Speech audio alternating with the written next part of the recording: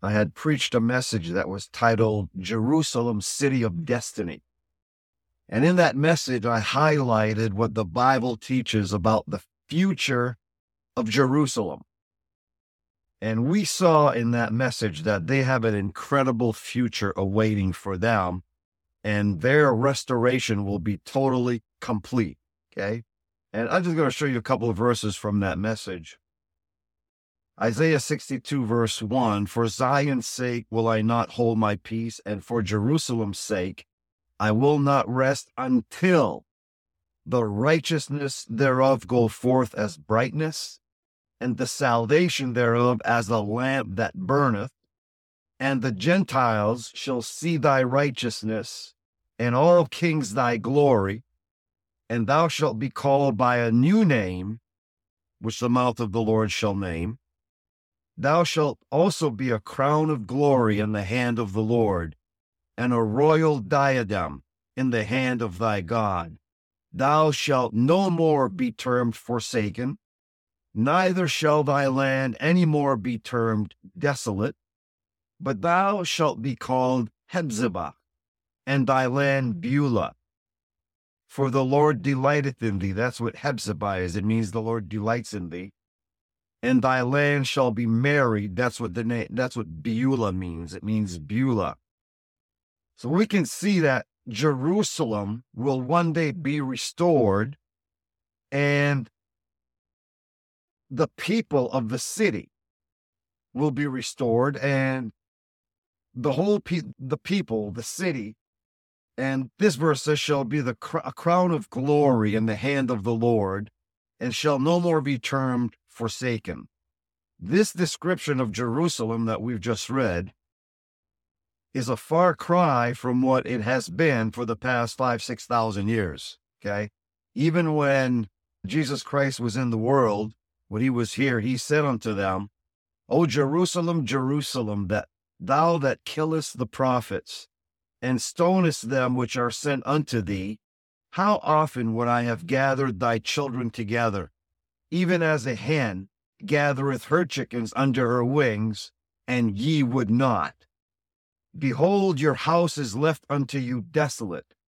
For I say unto you, ye shall not see me henceforth, till ye shall say, Blessed is he that cometh in the name of the Lord. So when the Lord returns, things will change drastically for Jerusalem. You know, I don't think that I could find a person who believes the Bible who would argue that Jerusalem is in for a fantastic and incredible future under the headship and the governorship of Jesus Christ. I'm pretty sure that everyone could agree on that, right? Jerusalem will be restored. As a matter of fact, I'm pretty sure that when this concept is mentioned in a denomination, no one would even bat an eye or flinch that this is real truth, okay? However, you tell the same people that Sodom will be returned to its former glory, and you get the angriest responses. People get upset at you that you would even suggest that a concept like Sodom is going to be restored. And to that response, I say, why? Why do you think it's unreasonable for God to restore Jerusalem and Sodom? Well, I think some of the responses would be because Sodom was vile and corrupt, and Jerusalem is the city of the great king. He has to restore it. He has to restore Jerusalem. That's where he will reign from in the millennium. Well, that's true. He will reign there from the millennium, but I would say that the whole concept, the whole answer is wrong, because yes, Sodom was desperately evil, a desperately evil city. But what most people are unaware of is that Jerusalem was worse. That's what we're going to examine in this message. Now, if you have your Bibles in front of you, find Ezekiel chapter 16, okay? And I would highly encourage you to go there. Yes, I'm going to put the verses up here, but there's some verses I'd like you to see with your own eyes, because unless you see them with your own eyes, the narrative of Christendom will disable you from believing what I'm going to say. You have to see it in your Bible, okay? Now, Ezekiel 16 is a very long chapter, but we learn a lot about Jerusalem and Sodom and Samaria in Ezekiel chapter 16. The chapter begins like this in Ezekiel chapter 16, verse 1. Again, the word of the Lord came unto me, saying, Son of man, cause Jerusalem to know her abominations. Now, the rest of the chapter is filled with rebukes to Jerusalem. And I wish we could read the whole chapter, but like I say, I just don't have time to read it. It's a very, very long chapter. But we're going to jump in at verse 15, okay? But thou didst trust in thine own, he's talking to Jerusalem. Thou didst trust in thine own beauty, and played as the harlot because of thy renown, and poured out thy fornications on every one that passed by. His it was, God's it was. But thou didst trust in thine own beauty, and playest the harlot because of thy renown, and pouredest out thy fornication on every one that passed by. Oh, I did that twice. Sorry. Verse 16. And of thy garments, that's what happens when you're sick, folks. You do things and anyway, I know you forgive me. Verse 16. And of thy garments thou didst take, and deckest thy high places with divers colors, and playedest the harlot thereupon. The like things shall not come, neither shall it be so. Thou hast also taken thy fair jewels of my gold and my silver, which I had given thee, and madest to thyself images of men, and didst commit whoredoms with them, and tookest thy broidered garments, and coverest them. And thou hast set mine oil and my incense before them, my meat also which I gave thee, fine flour, oil, and honey, wherewith I fed thee. Thou hast even set it before them for a sweet savor. And thus it was, saith the Lord. Moreover, thou hast taken thy sons and thy daughters, whom thou hast borne unto me, and these hast thou sacrificed unto them to be devoured. Is this of thy whoredoms a small matter? Now, God goes on here throughout this chapter. It's a rebuke and it's an expose of Jerusalem. And I won't read all of it, like I said, but we'll jump in at verse 46. And God makes a comparison between Sodom and Samaria and Jerusalem. And this is what you need to see and read with your own eyes in your own Bible, okay? Notice Ezekiel chapter 16. And thine elder sister is Samaria, she and her daughters that dwell at thy left hand, and thy younger sister that dwelleth at thy right hand is Sodom and her daughters. Yet hast thou not walked after their ways, nor done after their abominations. But as if that were a very little thing, listen, about Jerusalem, thou wast corrupted more than they in all thy ways. Now the next verses are for those who, when you say Sodom will be restored, they think you're crazy, and all they can say is that they were too defiled and they were too evil for God to restore them because they sinned beyond measure. Well, is that what the Bible says? Verse 48.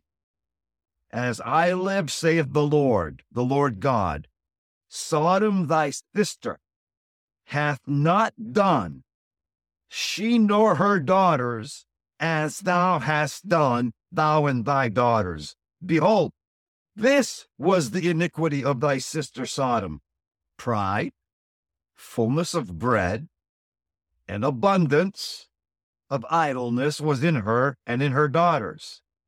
Neither did she strengthen the hand of the poor and the needy. So the sins of Sodom were basically the sins of every typical man on earth. Okay, pride, fullness of bread, abundance of idleness. Neither did she strengthen the hand of the poor and needy.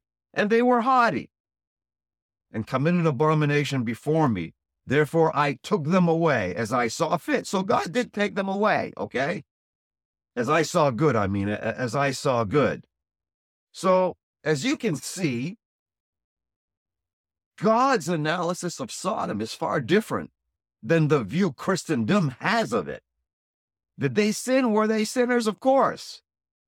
Verse 51, neither has Samaria committed half thy sins, but thou hast multiplied thine abominations more than they, listen to this, and hast justified thy sisters in all thine abominations which thou hast done. Think about that. Think about that. You've multiplied more than what Sodom and Samaria did. Thou also, which hast judged thy sisters, bear thine own shame for thy sins that thou hast committed, more abominable than they. Listen to this. They are more righteous than thou. They are more righteous than thou? Jerusalem, Sodom, and Samaria are more righteous than you. Be thou confounded also, and bear thy shame in that thou hast justified thy sisters. They were more righteous than thou. Both Sodom and Samaria are more righteous than Jerusalem. I mean, you think about that. Jerusalem was so evil that she made Sodom and Gomorrah and Samaria look righteous. Now, you're not going to hear that from Christendom, are you? You know, the amazing part of all this is that Jerusalem only returns to her former estate. Like we read in Isaiah chapter 62 there, right? She only returns to her former estate after Sodom and Samaria have been returned to their former estate. Now, that is so contrary to anything that you have ever learned or been taught in any box that you have ever been in and that you ever left, right? But here's the verse that says what I'm talking about right now. When thy sisters, Sodom and her daughters, shall return to their former estate, and Samaria and her daughters shall return to their former estate, then and only then, thou and thy daughters, Jerusalem, shall return to your former estate. Now, I ask you this question here. How did Christendom get this so wrong? You know, we've all heard big-time preachers on TV stand behind their pulpits and say, if God doesn't judge America, he's going to have to apologize to Sodom and Gomorrah. You've heard that, right? That's totally inaccurate. If the concept of eternal conscious torment were biblical, okay, it most certainly is not. It's not biblical. But if it was, the proper thing to say is, if God doesn't judge America, he's going to have to apologize to Jerusalem. That's the truth. And the very simple reason for that, as we have seen, is because Sodom was righteous compared to Jerusalem. Amen? Amen? Now, Ezekiel 16 isn't the only place where this idea of Sodom being less than Jerusalem or Bethsaida or Capernaum is mentioned. You can see that the real response believers have should really be directed at Jerusalem, not Sodom. Right? Right? People should be upset with Jerusalem. Because according to God, Sodom was more righteous than Jerusalem. So when Jesus Christ was in the world, he knew exactly what was going on. He knew exactly what happened back there. Did God rain fire and brimstone down? Absolutely, and he destroyed them all. Yeah, that's right. But let's just keep going here, okay? Here's Jesus Christ speaking in Matthew chapter 11. And he says, "Then began he to upbraid the cities wherein most of his mighty works were done, because they repented not. Woe unto thee, Chorazin! Woe unto thee, Bethsaida!" That's where Peter's from. For if the mighty works which were done in you had been done in Tyre and Sidon, they would have repented long ago in sackcloth and ashes. But I say unto you, it shall be more tolerable for Tyre and Sidon at the day of judgment than for you. Then he goes on, Matthew 11:23, "And thou, Capernaum," that Capernaum was his headquarters. That's where he lived. That's where Jesus Christ spent much of his time. "Wherefore, and thou, Capernaum, which art exalted unto heaven." Exalted unto heaven means that they have such a special position because of who was in their midst. "Which art exalted unto heaven shalt be brought down to hell." Hell, the word hell is Hades, which is the grave. They're going to be brought down to the grave, not some place of eternal conscious torment. "For if the mighty works which had been done in thee had been done in Sodom, Sodom would have remained until this day. But I say unto you, that it shall be more tolerable for the land of Sodom in the day of judgment than for thee." Now, let's just hold on right here and let's take a breath and take this in, try to understand this as best as we can. If judgment was the day that all of Christendom thinks it's going to be, a day of total destruction, what could be more tolerable? What part of destructive judgment could ever be more tolerable than any other part? The day of judgment, folks, is the day when the fires of purification and the refining fires purge Israel, like Malachi chapter 3, the first 6, 7 verses say, that when Jesus Christ comes, when he returns, he will purge and refine. That's what he's going to do.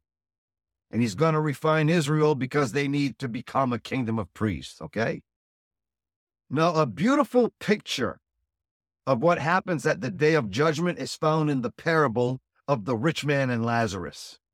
The rich man said, "I'm tormented in this flame," right? It was not more tolerable, I should say, for the rich man than it will be for Sodom. You remember the rich man said, "I'm tormented." And the word is basanai. Remember that? It's the touchstone where you rub gold on it to see if it's real gold or if it's fake gold. That's what's going to be happening to Israel, is that when God burns out the gold, the tin, the lead, the brass from their lives, which are all representative of some human characteristic, okay? So it was not more tolerable for the rich man.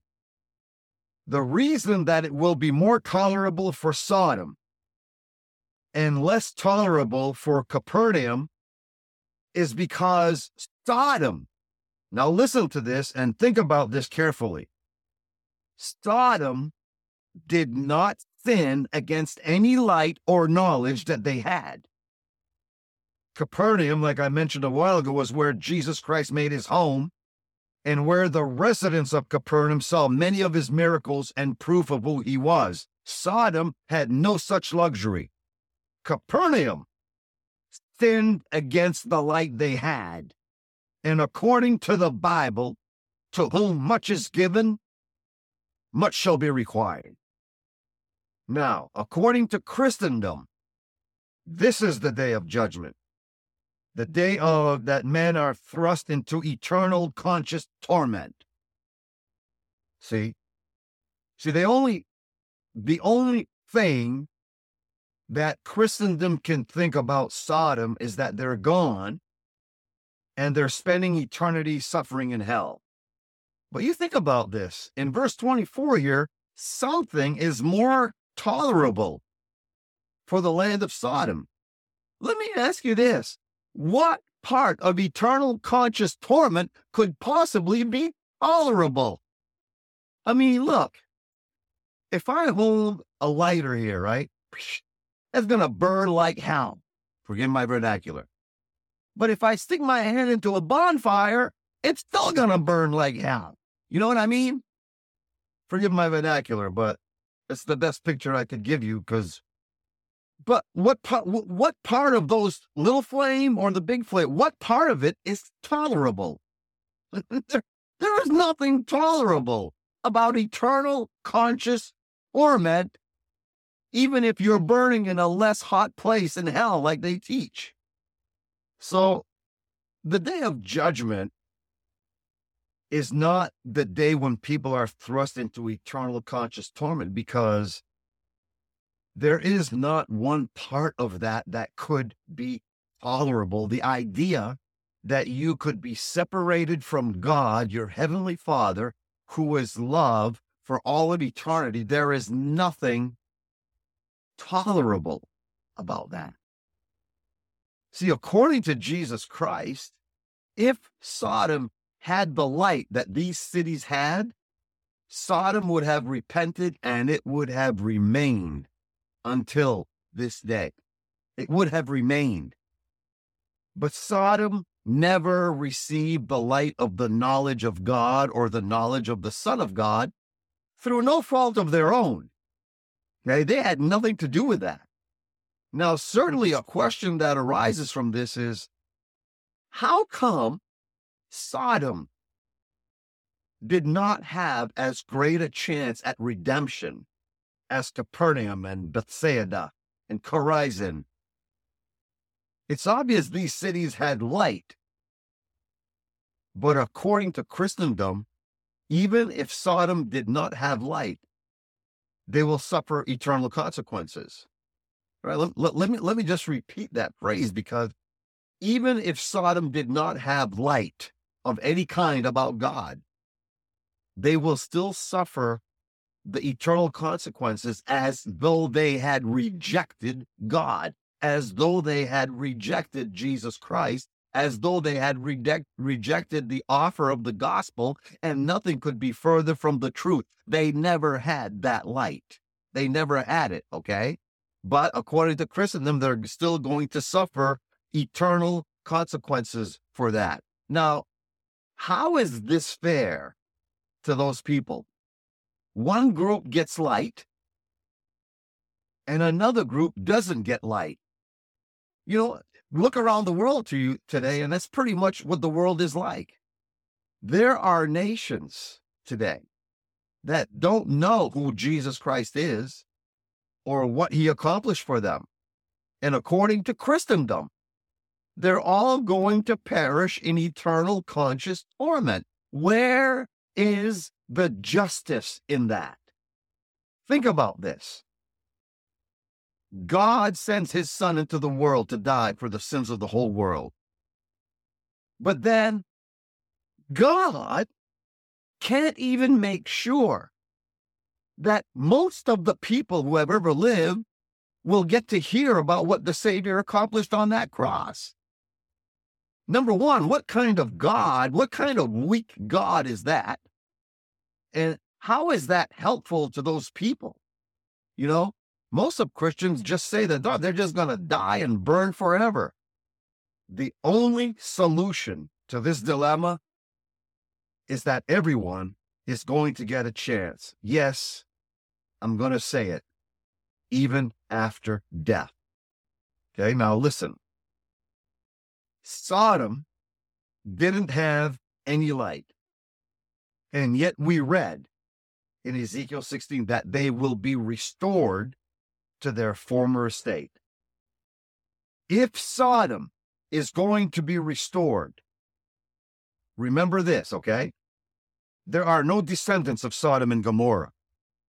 Okay, there's nobody alive today can say, well, my grandparents used to live in Sodom. They were all destroyed, every one of them. So the only way they can be restored is if something happens to them in the future, long after they've died. It's the only way. Look, it's confirmed for us. Ezekiel 16, I read this a while ago, read it again. When I shall bring again their captivity, the captivity of Sodom and her daughters, and the captivity of Samaria and her daughters, then will I bring again the captivity of thy captives in the midst of them. That's Jerusalem. He's talking about Jerusalem there. Verse 54, that thou mayest bear thine own shame, and mayest be confounded in all that thou hast done, in that thou art a comfort unto them. Notice, when thy sister Sodom and her daughters shall return to their former estate, and Samaria and her daughters shall return to their former estate, then thou and thy daughters, Jerusalem, shall return to your former estate. Well, we know Jerusalem. We know Jerusalem is going to be restored for sure. I mean, Isaiah 60, 61, 62 is all about that, and all throughout Isaiah. So in light of what we read about Jerusalem and her pride and her abominations, the shocking truth to those who believe in eternal conscious torment should stun them. The truth of Jerusalem should stun them, that a city who was worse than Sodom is going to be returned to their former estate. Another thing about verse 55 is that how can a city that was destroyed a couple 3,000 years before Ezekiel wrote this, how can a city that was already destroyed, and now it's a people who have not been around for a long time, how can they be mentioned or spoken of as returning to their former estate? How could that be? If they're returning, it has to be in the resurrection, where everyone who never had the light of the gospel are going to see the Lord Jesus Christ, where every knee will bow and every tongue will confess that Jesus Christ is Lord, to the glory of God the Father. Yeah, people may be shocked at this truth, but that is what this is teaching. This is teaching these people are coming back and being returned to their former estate, which is glorious. You should be thankful. People should actually be shocked that Jerusalem is going to be restored, because let's face it, for most of them until now, they were thinking that Sodom was worse than Jerusalem. But now they know the truth. They know the truth from the word of God itself. Sodom was righteous compared to Jerusalem. And when you look at this verse 55 on the board, it also destroys another false doctrine that is floating around out there. And I'm talking about the doctrine of annihilationism. That's the teaching that evil men will not be resurrected, but they will be totally destroyed out of existence. This verse proves that that concept cannot be true, that concept is a lie, and that concept is wrong. Let me share this, okay? I just thought about this last night. As I was sitting here, putting some notes together for this. There are really only two kinds of believers that live on this planet right now. Those who know and understand the complete and finished work of the cross and glory only in the cross and what was accomplished there for all mankind. That's one group. And then there's this other group who think that the cross was put into the earth to be available to some. It's available. That is the view of all the boxes you have ever been in and the boxes that you have left. That was their view. Okay? That the cross is available. It's only available. That's not how it is. Sodom is returned to her former estate. But because she was not as evil as Jerusalem, Sodom is restored first and then Jerusalem. Could that be what Jesus Christ meant? The first shall be last, the last shall be first. Jerusalem had light. Capernaum had light. Let's say that they had light, they sinned again. They were first. Sodom was last. She didn't have any light. And yet Sodom is restored first. And then Jerusalem. And then the amazing thing about this chapter is how it ends. Ezekiel chapter 16, it's how the chapter ends. Because Jerusalem is set to be a blessing to all the nations of the world because of the covenant that God made with them. See, although they've been total failures, and they were worse than Sodom and Gomorrah and Samaria and Edom and Moab, we could look at other passages of Scripture that talk about those cities in the same light that we're looking at right now. But in spite of everything that Jerusalem was guilty of, Ezekiel 16:59, for thus saith the Lord God, I will even deal with thee as thou hast done, which has despised the oath in breaking the covenant. Now they broke the covenant. Nevertheless, okay, you men of Jerusalem, you broke the covenant. Nevertheless, I will remember my covenant with thee in the days of thy youth, and I will establish unto thee an everlasting covenant. And the word everlasting does not mean endless, okay? It doesn't mean, it means abiding for a certain amount of time, which is in the millennium. Things change after the millennium and we go into the eternal state. Everybody's relationship with God changes. You don't need mercy in eternity to come. You don't need grace. You don't need long suffering. God's not going to need patience. Everybody's going to be in the image of his son, Jesus Christ. That's how it's going to be.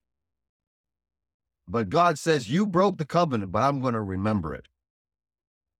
Then thou shalt remember thy ways and be ashamed when thou shalt receive thy sisters, Sodom and Samaria. They're going to receive their sisters because of this covenant that God has made and is not forgetting and will keep. Thine elder and thy younger, and I will give them unto thee for daughters, but not by thy covenant. And I will establish my covenant with thee, and thou shalt know that I am the Lord. See, although Jerusalem was worse, God is a covenant-keeping God. And he will keep his covenant with those people and fulfill the promises that he made because God cannot lie. Okay, so in this story of Sodom, we learn the real truth about how they never sinned against light. They never sinned against the gospel. They acted out their animal passions in total ignorance of God. What they did is they exercised the prerogatives of their fallen nature to the ultimate. That's what they did. But still, they were not as bad as Jerusalem. Okay? Everything Sodom and Samaria and Moab and Edom and the other nations did was done in total ignorance of God. Now, here's good news for everybody. Fortunately, there is a sacrifice for the sin of ignorance. And the sacrifice brings forgiveness. Forgiveness. Now, I love what I'm going to share with you right now. I love it. Remember in Acts chapter 3, when Peter is accusing those who killed Jesus Christ of his murder. 3:14, but ye denied the Holy One and the just, and desired a murderer to be granted unto you, and killed the Prince of Life, whom God hath raised from the dead, whereof we are witnesses. And his name, through faith in his name, hath made this man strong. That was at the beautiful gate of the temple, Acts chapter 3. Whom ye see and know, yea, the faith which is by him hath given him this perfect soundness in the presence of you all. And now, brethren, I what? W-O-T means I know, I'm aware of, I understand that through ignorance ye did it, as also did your rulers. So through ignorance is the key in what Peter is saying to these people. Now, notice what Paul says about himself.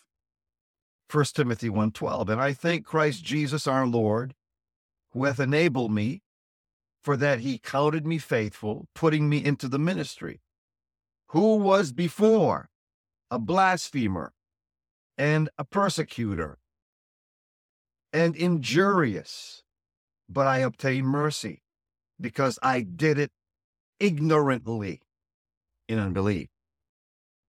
Now, when you think about it, everyone who rejects Christ has always acted in ignorance. Always. Okay? So, Peter pleads ignorance for the sin of those who killed Jesus Christ. Paul pleads ignorance for the things he did, blasphemer, persecutor, injurious. And he was a Pharisee of the Pharisees, man. He was highly esteemed as one of the smartest men who ever lived, and yet he persecuted those who believed in the Messiah, and he did that ignorantly, in ignorance. Now, where did both Peter and Paul get the idea that they could plead ignorance as an escape from God's disfavor? Well, when Jesus Christ was on the cross, he spoke these words. Then said Jesus, Father, forgive them, for they know not what they do. And they parted his raiment and cast lots. For they know not what they do is the sin of ignorance. You see that? On the cross, from the cross, looking down on those who put him there, Jesus Christ says, Father, forgive them. How did he know he could pray for forgiveness for the sin of ignorance?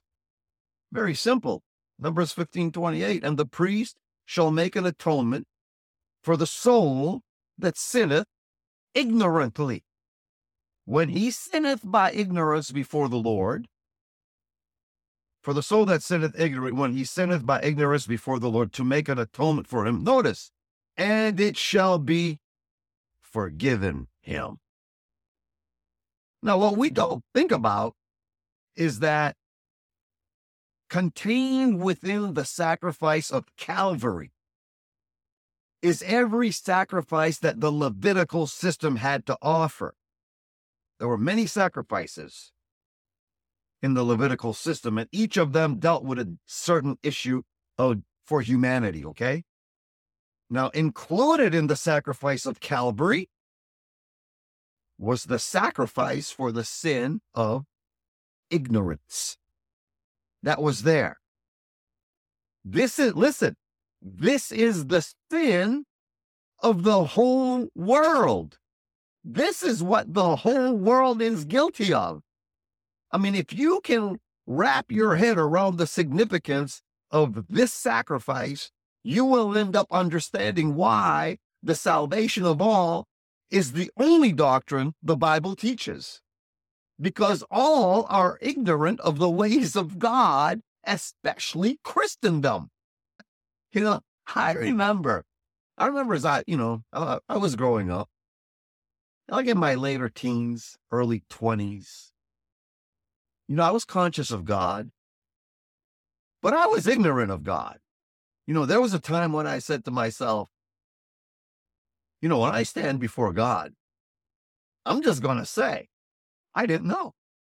I remember saying that to myself way back when, a long time ago, right?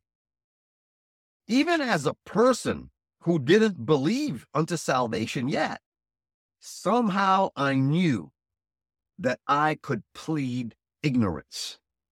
I had no idea how scriptural that was.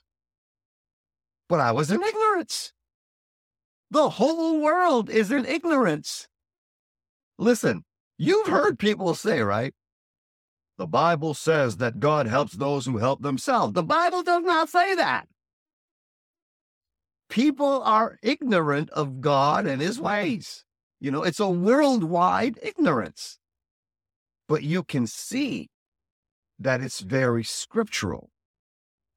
So scriptural that both Peter and Paul appealed to the sin of ignorance as the reason for Paul's forgiveness and Peter for the people who killed Jesus Christ's forgiveness. This truth of the sin of forgiveness is what makes the salvation of all possible, and that's what accomplishes it. I mean, look, you look around you.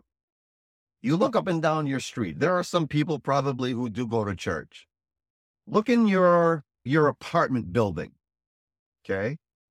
Many people don't go to church. Many people have nothing to do with religion. But even those that do go to church, they're confused about what a person must do to be saved or what a person must do to go to heaven.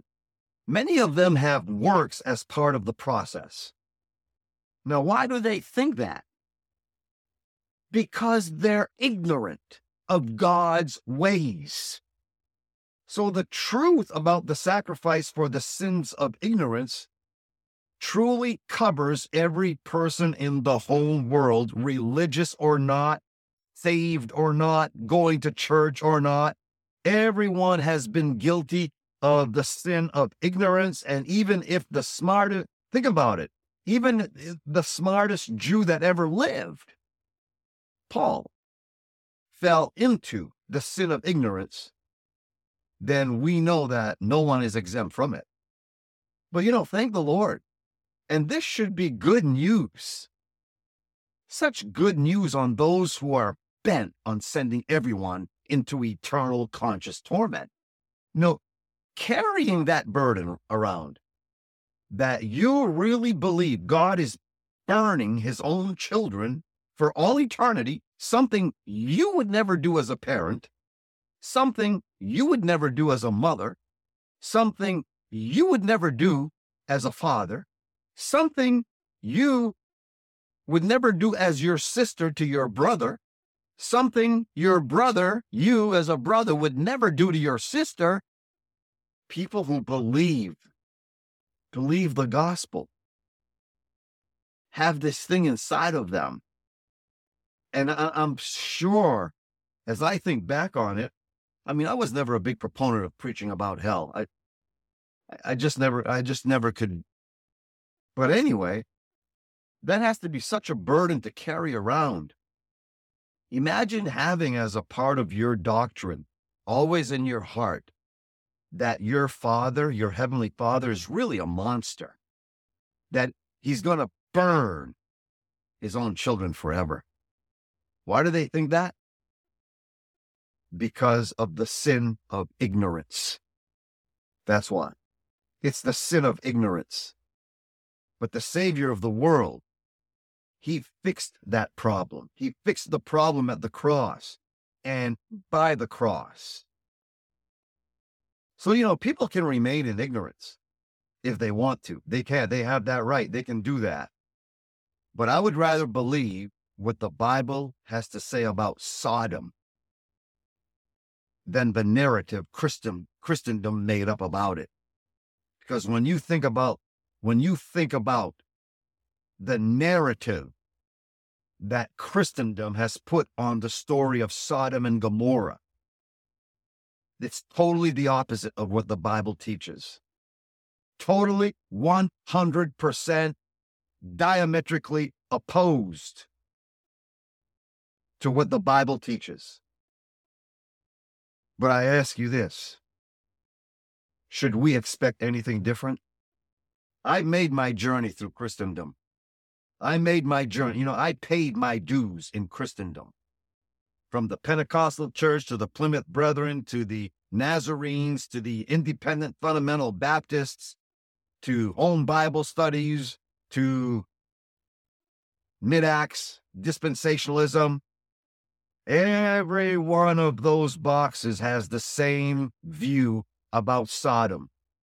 They believe that it was destroyed and it's gone forever because they don't believe the words in Ezekiel chapter 16 because it's so contrary to the narrative. The narrative has more power on them than the word of God itself.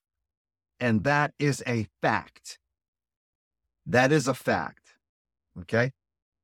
So I said I didn't really have a long message today, so I don't. But I wanted to bring this up to you today and help you understand there is more to this book than what Christendom can teach you. That is for doggone sure. So I'm excited about it.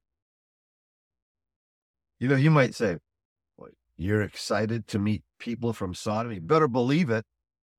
They're not going to be like they were in Sodom.